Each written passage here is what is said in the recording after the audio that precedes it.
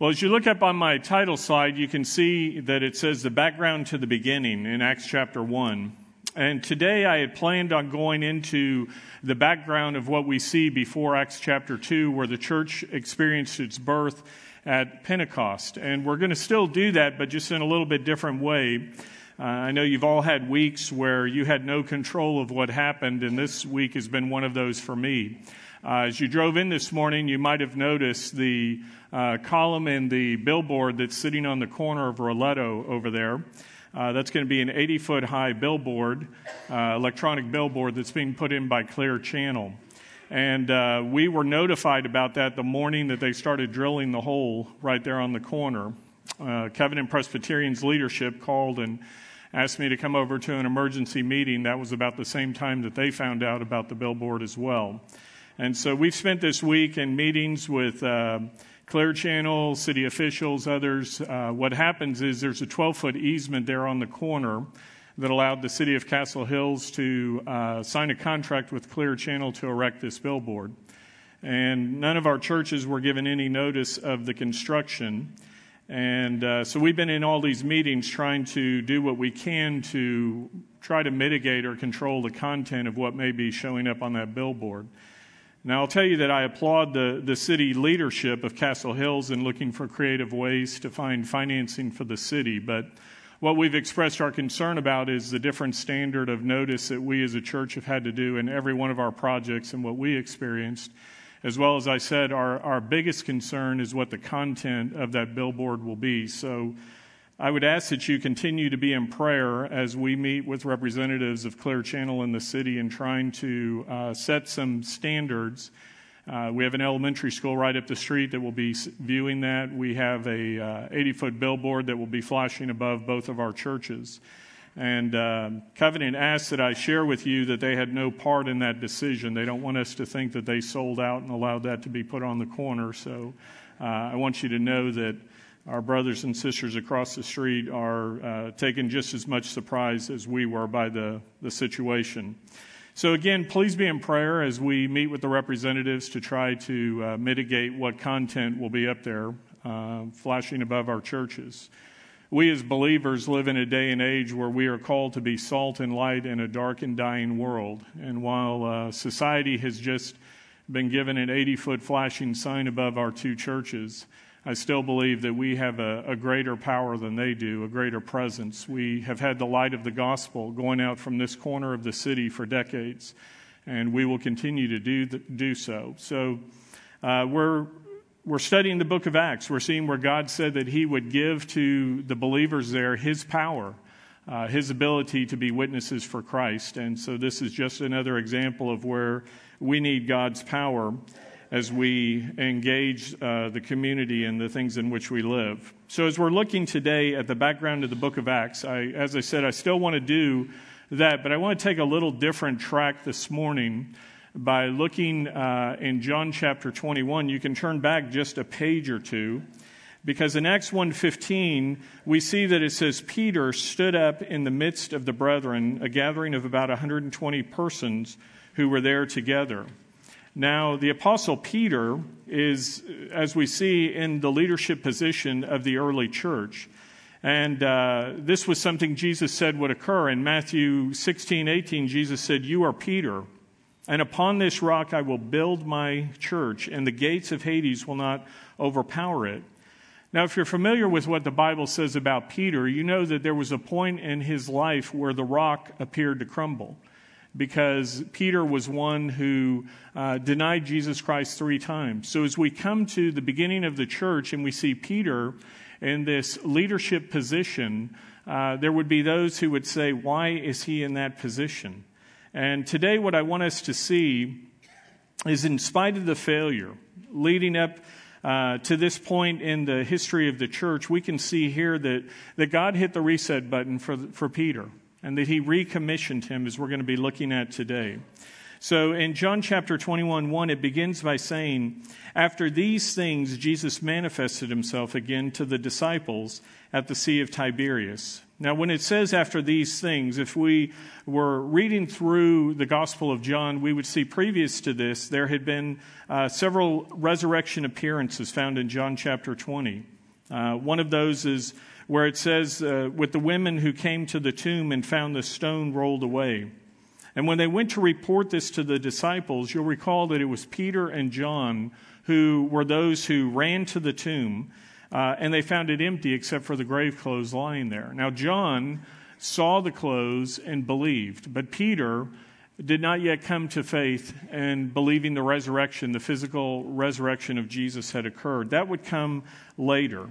Mary is actually the first who saw the resurrected Lord. Her account is found in John 20, verses 11 through 18.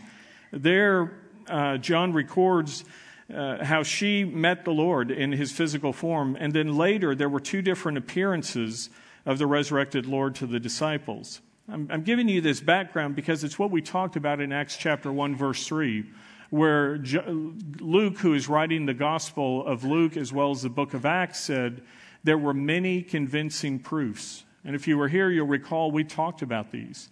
And these are the things that John is also recording for us in his gospel. And as we read in John chapter 21, we're told that Jesus showed himself, it says, again to the disciples. In verse 14, it tells us it was the third time that Jesus appeared to them.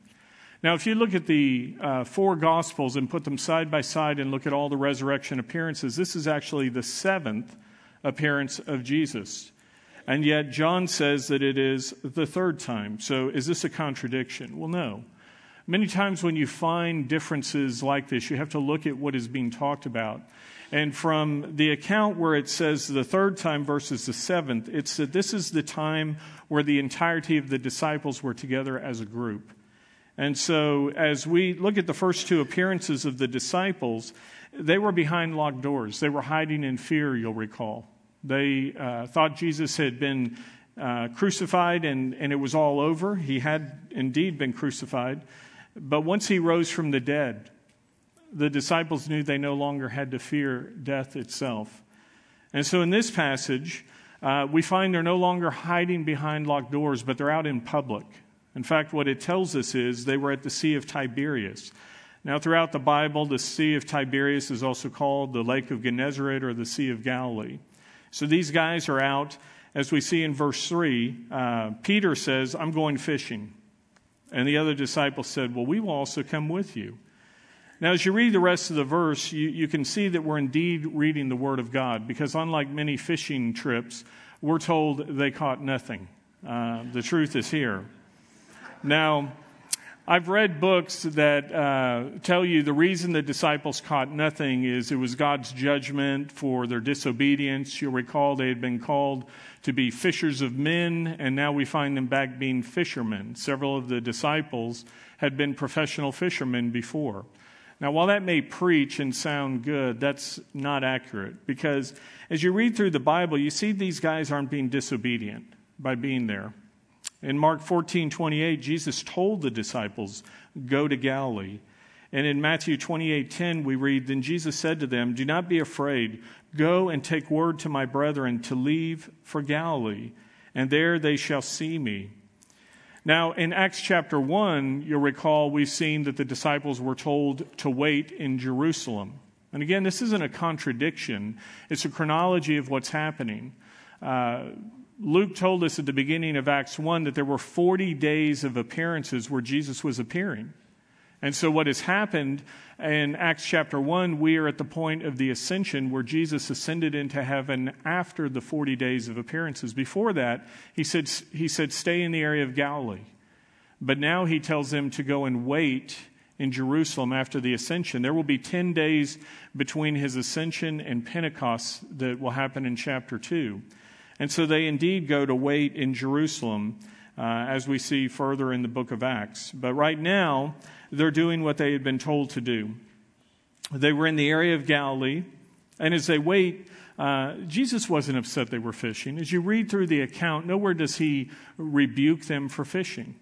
I mean, sometimes as believers, we think that once we become a Christian, that God says, that's it, no more fun. Now, some of you don't think fishing is fun, but I do. I enjoy fishing. And there's nothing wrong with going fishing. And remember, as they're waiting, just at a very practical level, these guys needed to eat. And if that was their profession, that's how they knew how to feed themselves. This may be why we find them out fishing. Now, verses 4 and 5 in John tell us, but when the day was now breaking, Jesus stood on the beach. This is one of his resurrection appearances. It says he stood on the beach, yet the disciples did not know that it was Jesus. Jesus therefore said to them, "Children, you do not have any fish, do you?" And they answered him, "No." Now, again, if you've ever done much fishing, you recognize the scene. You're there, whether it's in a boat, a dock, or on the bank, and people walk by, and what do they want to know? Had any luck? Catch anything? And as Jesus asks the question here, he already knows the answer, because in the Greek text, he uses the negative particle me, which means it expects a negative answer. It's a rhetorical question. He says, "You boys haven't caught a thing, have you?" And the guys, you see the frustration as they give a one-word answer: no. Now, catching nothing may be a common occurrence for some of us.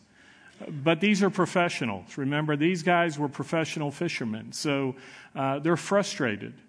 And then, like many of us, you've gotten that unasked for advice, and the person says, "Well, if you'll take a purple worm, throw it by that stump in the weeds, you'll catch a big one," right? So Jesus says to them in verse 6, "Cast the net on the right-hand side of the boat, and you will find a catch." They cast, therefore, and they were not able to haul it in because of the great number of the fish. Now, in Luke chapter 5, there's another instance where Jesus gave some fishing advice. This was before before Peter and the others were followers of Christ. They were out fishing, and Jesus came along. They had had a similar day.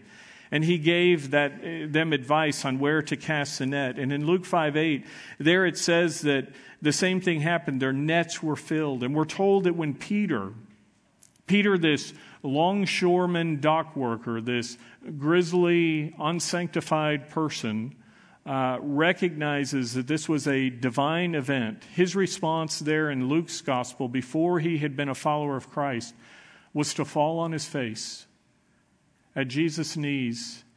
And as he was there on his face, he said, "Lord, depart from me, for I am a sinful man." He says, "You are not a mere man. And if you knew all about who I am, you would want nothing to do with me." And Jesus knew all about Peter. And what did he do? He didn't say, "You're right, you're a wretched sinner, get out of my presence." Instead, he said, "Follow me." And Peter became a follower of Christ. And as we look at John's account here, we see that they again realize at this point, this is the Lord. Now look at what verse 7 tells us.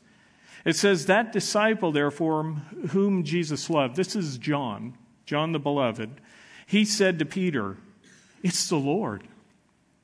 And when Simon Peter heard that it was the Lord, it says he put on his outer garment, for he was stripped for work, and he threw himself into the sea." Now, we read that and we go, "What do you mean you got dressed to jump into the water?" Well, in the Old Testament, it says the Levitical priests were told when they come into the presence of God, they were not to allow their nakedness to be seen. And so Peter at this point, I believe, is recognizing this is God, and he dresses himself, he throws himself in the water, and he swims ashore. Now, that's an exact opposite reaction of the previous one. He's in the presence of Jesus the first time, and he says, "Lord, just get away from me." Here, he wants to get to the Lord as fast as he can. Now, remember that what verses 8 and 11 tell us. Let's stay with the story for a moment. It says, "But the other disciples came in the little boat, for they were not far from the land, but about 100 yards away, dragging the net full of fish. And so when they got out upon the land, they saw a charcoal fire already laid, and fish placed on it, and bread. And Jesus said, bring some of the fish which you have now caught." And Simon Peter went up, and he drew the net to land full of large fish, 153, although there were so many, but the net did not break. It was not torn. Now, at this point, what we see is Peter doing what a lot of us have done. Have you ever messed up in your life? And you get around that person that you've messed up, and you kind of look down at your shoes, and you're figuring, how in the world do I make atonement? What do I do to try to make things right? And here's Peter. I mean, he's a guy who's literally gone overboard, right? He's jumped in the water. He swam ashore. He gets there. Now, you picture the scene. He's standing there on the shore, just dripping wet by Jesus. And where are the other guys? Well, they're paddling in, dragging this net, and they're both looking at the boat. Okay, they finally met. And Jesus says, hey, bring some of the fish. And when he does that, the text says he told them, plural, hey, you guys grab some of the fish out of the thing. Now, it says there's 153. Friends, I don't see any real significance in the number. They were professional fishermen. They knew to count a catch, to divide it up. One thing we see is it says they were megalone. That's a Greek word that means they were big fish. These weren't your little minnows. These were big fish.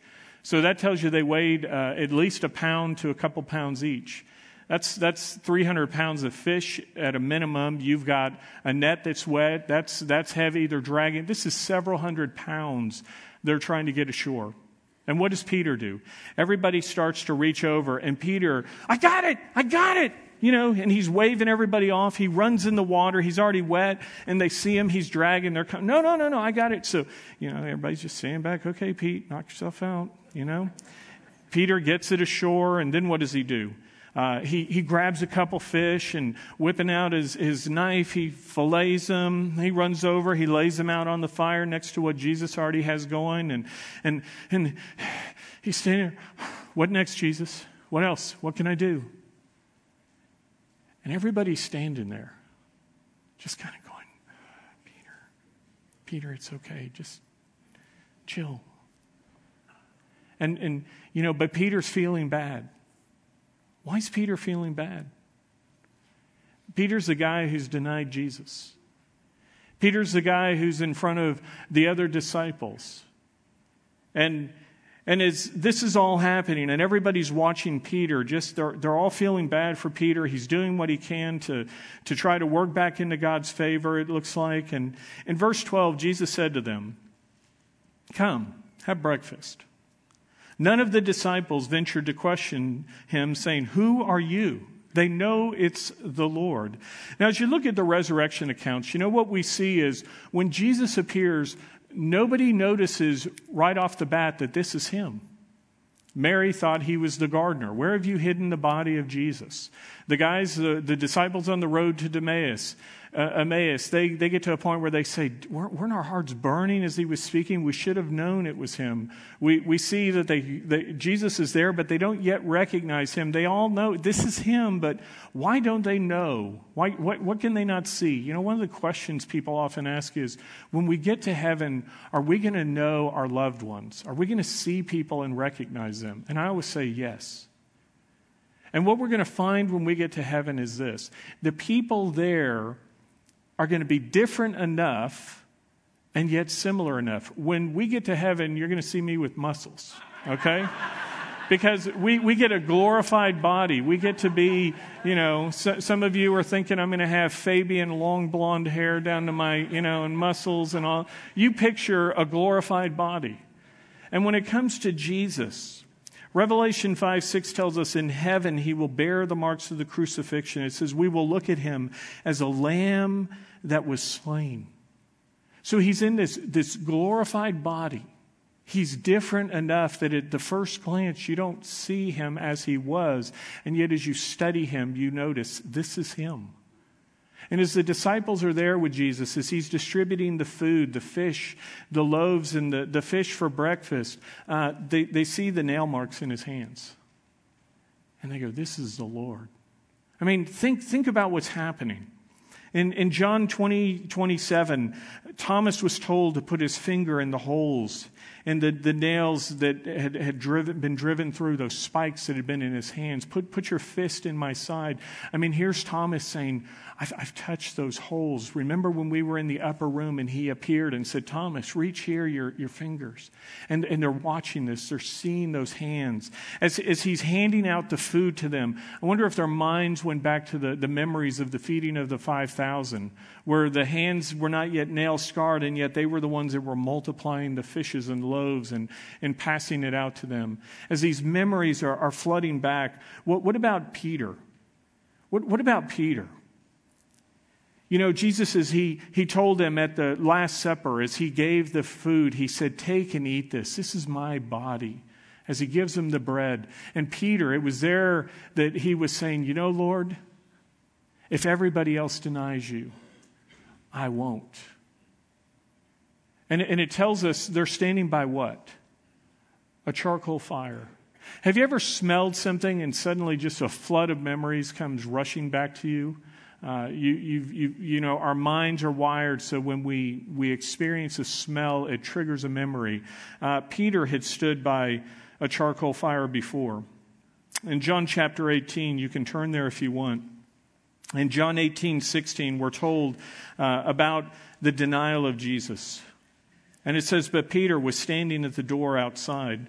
So the other disciple, whom was known to the high priest, went out and spoke to the doorkeeper and brought in Peter. This is when the trial was taking place. Jesus has been arrested in the Garden of Gethsemane. He's been dragged from one kangaroo court to another, and this is one of the trials. And Peter and some of the disciples were following at a distance in fear. And one guy has already gotten in, and he comes to the door and says, hey, let this guy in. So Peter comes into the courtyard of the high priest. And it says, the slave girl, therefore, who kept the door, said to Peter, you are not also one of the man's disciples, are you? And he said, I am not. I mean, get this. It's a little girl standing at the door. And she goes, hey, you're one of the guys, aren't you? Oh, I don't know him. I mean, Peter's afraid of a little girl at this point. Now, the slaves, it says, and the officers standing there, having made a charcoal fire, there's the fire, for it was cold, and they were warming themselves. And Peter was also with them, standing and warming himself. And they said therefore to him, you are not also one of his disciples, are you? And he denied it and said, I am not. So they're standing around a burn barrel. If you've ever been on a street corner in a back alley situation, they're all warming their hands. And one of them goes, hey, you were there, weren't you? Oh, no, you got me confused with somebody else.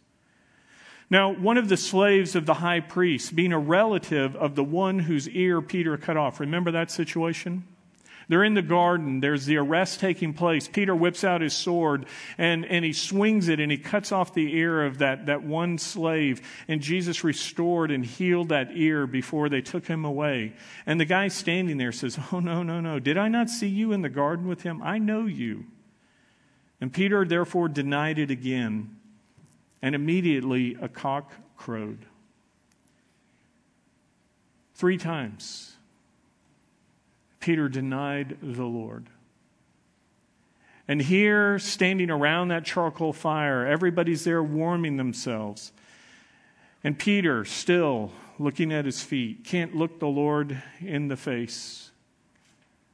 He's wanting to make things right.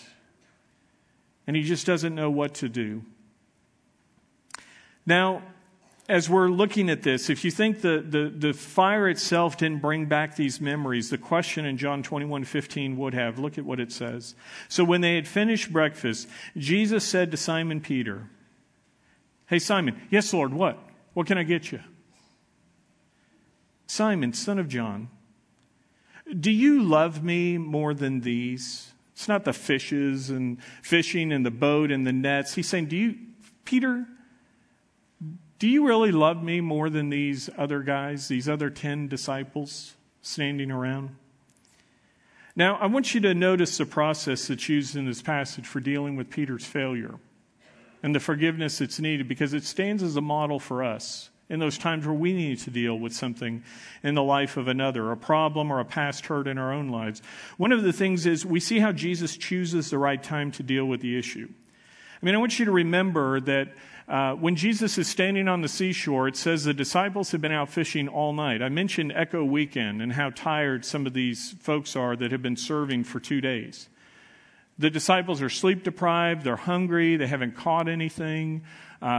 Peter's wet. He dove in the water. He's still dripping wet. He's standing there. And what did Jesus do? The first thing he said is, hey, listen, come on, guys, sit down, take a load off.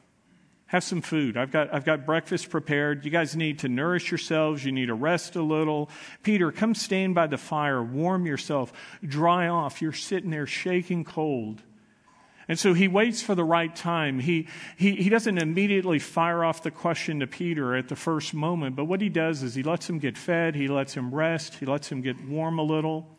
How many times have you ever had a long day at work, or maybe some situation at school was hard, and you walk through the door of your house, and somebody is waiting for you right at the door and says, do you know what your son, your daughter, your dog, you fill in the blank, right, did, and what are you going to do about it? You've just battled rush hour traffic. You need to go to the restroom. Maybe you just need a drink of water. You just want to sit down for a moment and decompress. Are you in the right mode or mind to deal with another conflict, or does it just escalate the situation immediately?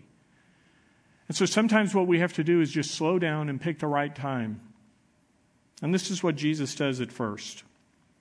Now, something else that's important to see is the process. In Matthew chapter 18, we're told how to confront an issue in somebody's life. And what it says is we should first go to the person individually.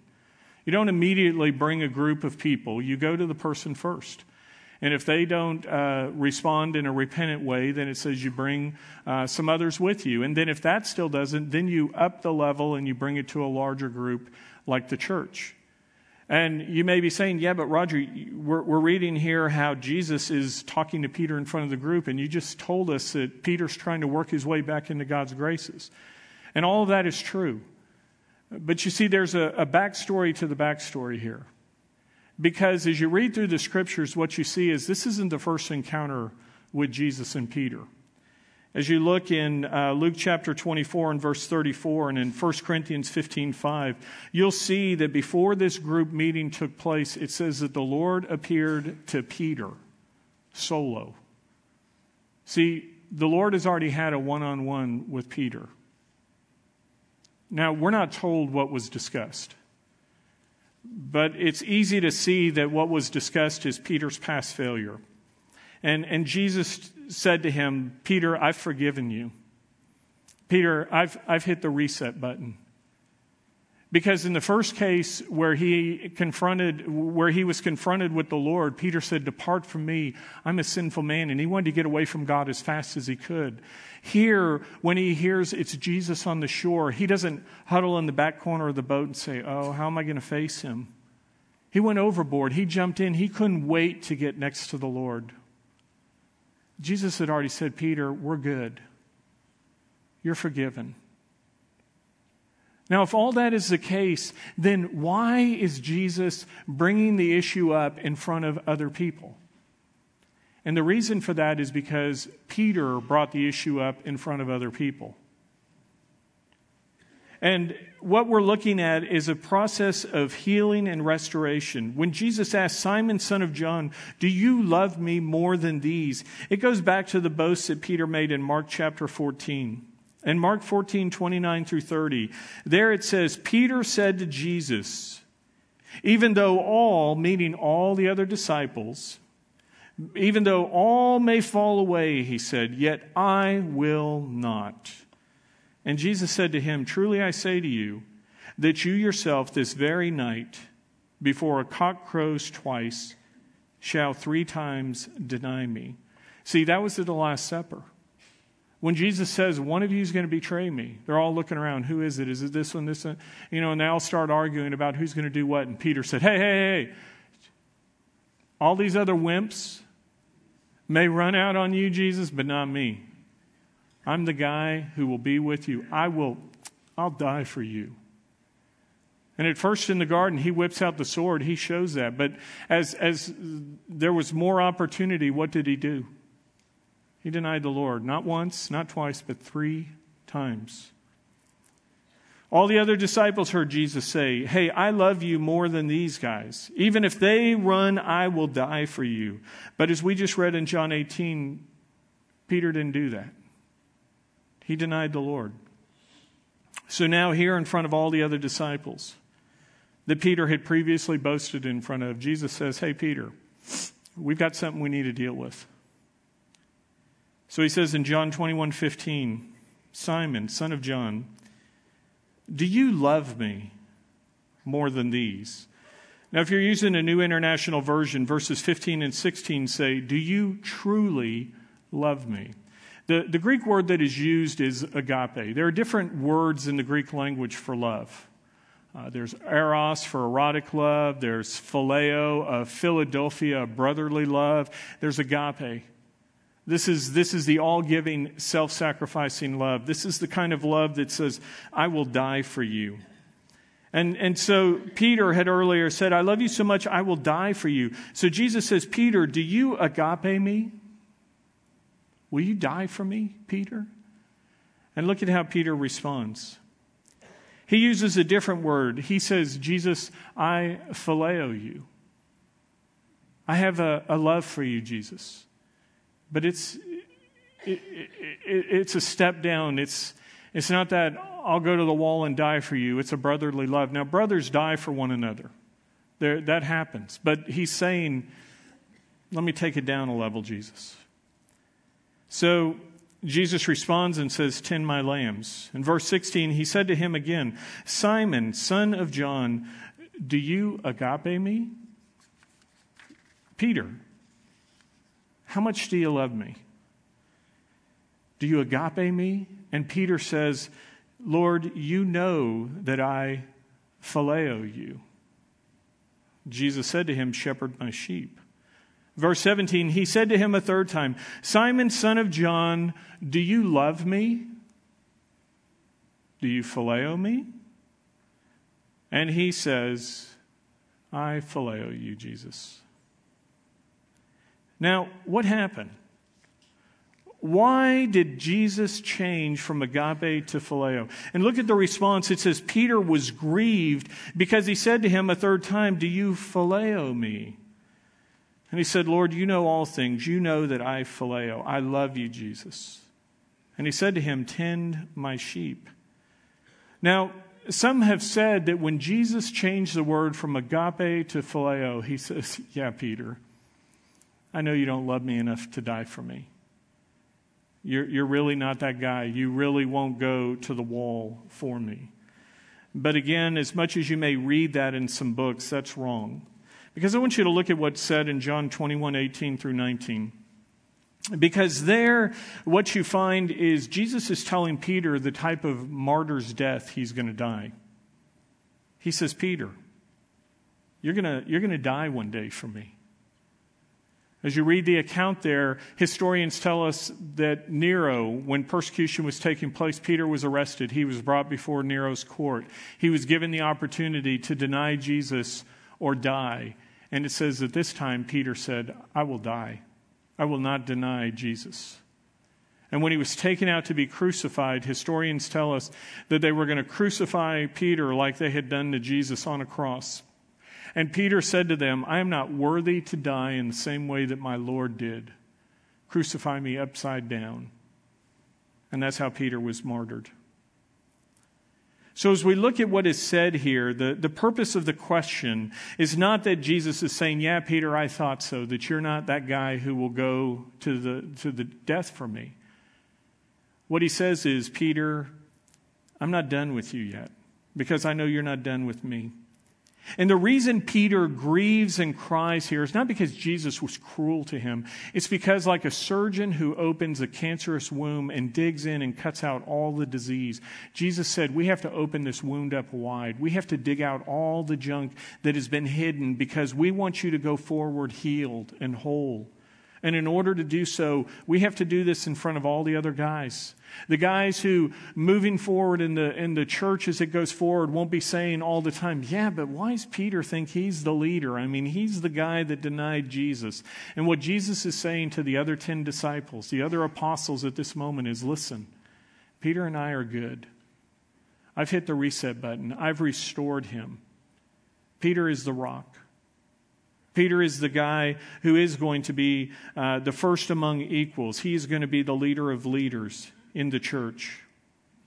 And these questions in front of them give Peter a public opportunity to reaffirm his love for the Lord the 3 times that he denied his love for the Lord. And with each affirmation of his love, don't miss the recommissioning. He told him, you're going to tend my sheep, you're going to feed my sheep. He uses different words, starting with the littlest lambs all the way to the mature sheep. What God says is, there is no limit to your restoration and recommissioning. When things get tough, he says, you turned your back on me, but you're not finished. God doesn't say to us when we make a mistake, I'm done with you. That it's over. You know, he could have said to Peter, Peter, you were the rock. I counted on you. You were my guy and you blew it. And so you're finished. He doesn't do that. And friends, he doesn't do that with us. When you have a failure in your life, failure is not final. Now, yes, there is a process of restoration. Yes, there are steps that have to take place in order to bring you back. Again, the text isn't giving us all that occurred. What we're given are the macro snapshots of the events. And what's important for us to see, each case is different depending upon the circumstances. So for me to stand here and tell you every which way the steps of restoration that would have to take place in your own situation, that needs to be a private one-on-one conversation as we talk through what have been your failures, what are the things to rebuild you to that place. But as we look, what you see is God says is, I'm a God of great grace. And when you repent, when you return to me, I hit the reset button. 1 John 1:9 tells us, if we confess our sins, God is faithful and righteous to forgive us our sins and cleanse us from all unrighteousness. All. It doesn't say, well, all but this one. The Bible says there's only one unforgivable sin. That's blasphemy of the Holy Spirit. And blasphemy of the Holy Spirit equates to rejection of who God is, that you reject Jesus. It's when the religious leader said, hey, you're not the Messiah. You're not God's son. You cast out these demons by the power of Beelzebul. You're doing the work of Satan because you're from Satan. They rejected who Jesus was. And so if you're sitting here today saying, well, have I done that sin? If you've rejected Jesus as your Savior, that's the unforgivable sin. The Great White Throne Judgment says, on that day, God sends us away from Him. That's the only way that you're separated from God. All of our other sins, while there are consequences to them, they don't separate us from God for eternity. And what God wants you to hear today is that He's not done with you. I know that some of you, it took everything you had to walk into church this morning, didn't it? Some of you have made mistakes in your life. And as you thought about walking through the doors of Wayside this morning, you thought, how can I come in that church? How can I face that person? How can I look at that person I've wronged? How can I, having done something, look that person square in the eye? And what God says to you and me is, the pews are full of Peters. The pulpit is full of a Peter. I'm a sinner just like you. And what God says to us is, no matter what your past mistakes are, abortion, addiction, drugs, pornography, you fill in, you pick the path of your sin. What God says to you is, there is a way home, and it comes through my Son, Jesus Christ, who died on the cross to pay the penalty of death for your sins. Jesus said in John 14:6, I am the way, I am the truth, I am the life. No one comes to the Father but through me. And He says, whatever mess you've made of your life, there is the opportunity for forgiveness, for restoration today, if you will turn from it and you will turn to me. If you will confess your sin, God is faithful and righteous to forgive us our sins, it says, to cleanse us from all unrighteousness. Romans 5:8 tells us, but God demonstrates His own love for us in this: while we were yet sinners, Christ died for us. His love is that word agape. God demonstrates His all-giving, self-sacrificing love in that He was willing to die for you and me to pay the penalty of our sin. It's what's found in John 3:16. For God so agape, God so loved the world that He gave His only begotten Son, that whoever believes in Him will not perish, but have eternal life. Friends, I don't know all the details of your life, but God does. And God says there is nothing that will cause him to say, get away from me. What he says instead is, I'm waiting with arms open wide. I loved you enough to spread my arms on the cross to die for you, and those arms are still open today. And he says, if you will turn from your sin and you will turn to him as your Savior, he will welcome you home. The Bible tells us there is none righteous, no, not one, in Romans 3:23. It says, for all have sinned and fallen short of the glory of God. That's every single one of us. And what he says is, I have the way home for you. I have the way of forgiveness to restore you. But it requires you to turn back to me. In Romans 10:9, it says, if you confess with your mouth Jesus is Lord and believe in your heart that God raised him from the dead, you will be saved. Jesus told Peter, Peter, follow me. And he says the same thing to you and I today. Jesus asked Peter, do you love me? And today he's asking you the very same question. Do you love him? Jesus already showed that he loves you and me. He spread his arms wide on the cross. He died for us, and those arms are still open today. And what he says to us today is, for anyone who is here, who has felt far from me, who has been running, who thinks you need to hide from me, that thinks you need to run around like Peter was doing to try to earn your way into my good graces, he says, just stop. You can't get to me that way. Ephesians 2:8-9 tells us, for by grace you've been saved through faith, and that not of yourselves. It is the gift of God, not as a result of works, so that no one should boast. Friends, if you're here today and you've never come to faith in Jesus Christ, I invite you to do so this morning. I want to close our time with a prayer. It's a prayer where you can say to God, God, I am a sinner. The word sin means you've missed the mark. You've been a person who has not been perfect 100% of the time. Not a single one of us here has ever been perfect our whole life. We've all sinned. We've all fallen short of the standard of God, that standard of perfection. We owe a penalty for our sins. Romans 6:23 says, the wages of sin is death, but the free gift of God is eternal life in Christ Jesus our Lord. And if you will say to God today, God, I am a sinner, and I'm turning from my sin to you to be my Savior. God, I want to come home.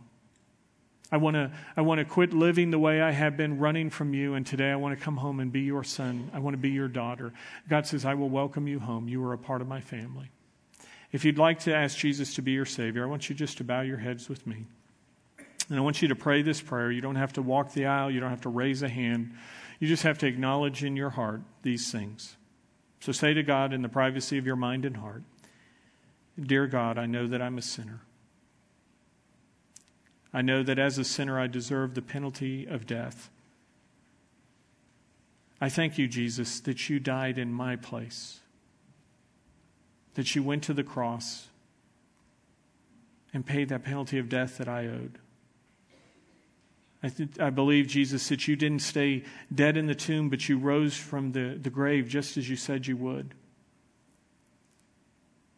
And I thank you, God, that as one who is alive in heaven, you have a place for me, as you promised. You said that you go ahead to prepare a place for us in my Father's house, and if it were not so, I would have told you so. Lord, you have a room for me because I'm your son, I'm your daughter. I've turned from my sin and to you to be my Savior. Thank you, Jesus, for paying my penalty of death. Thank you for making me a part of your family.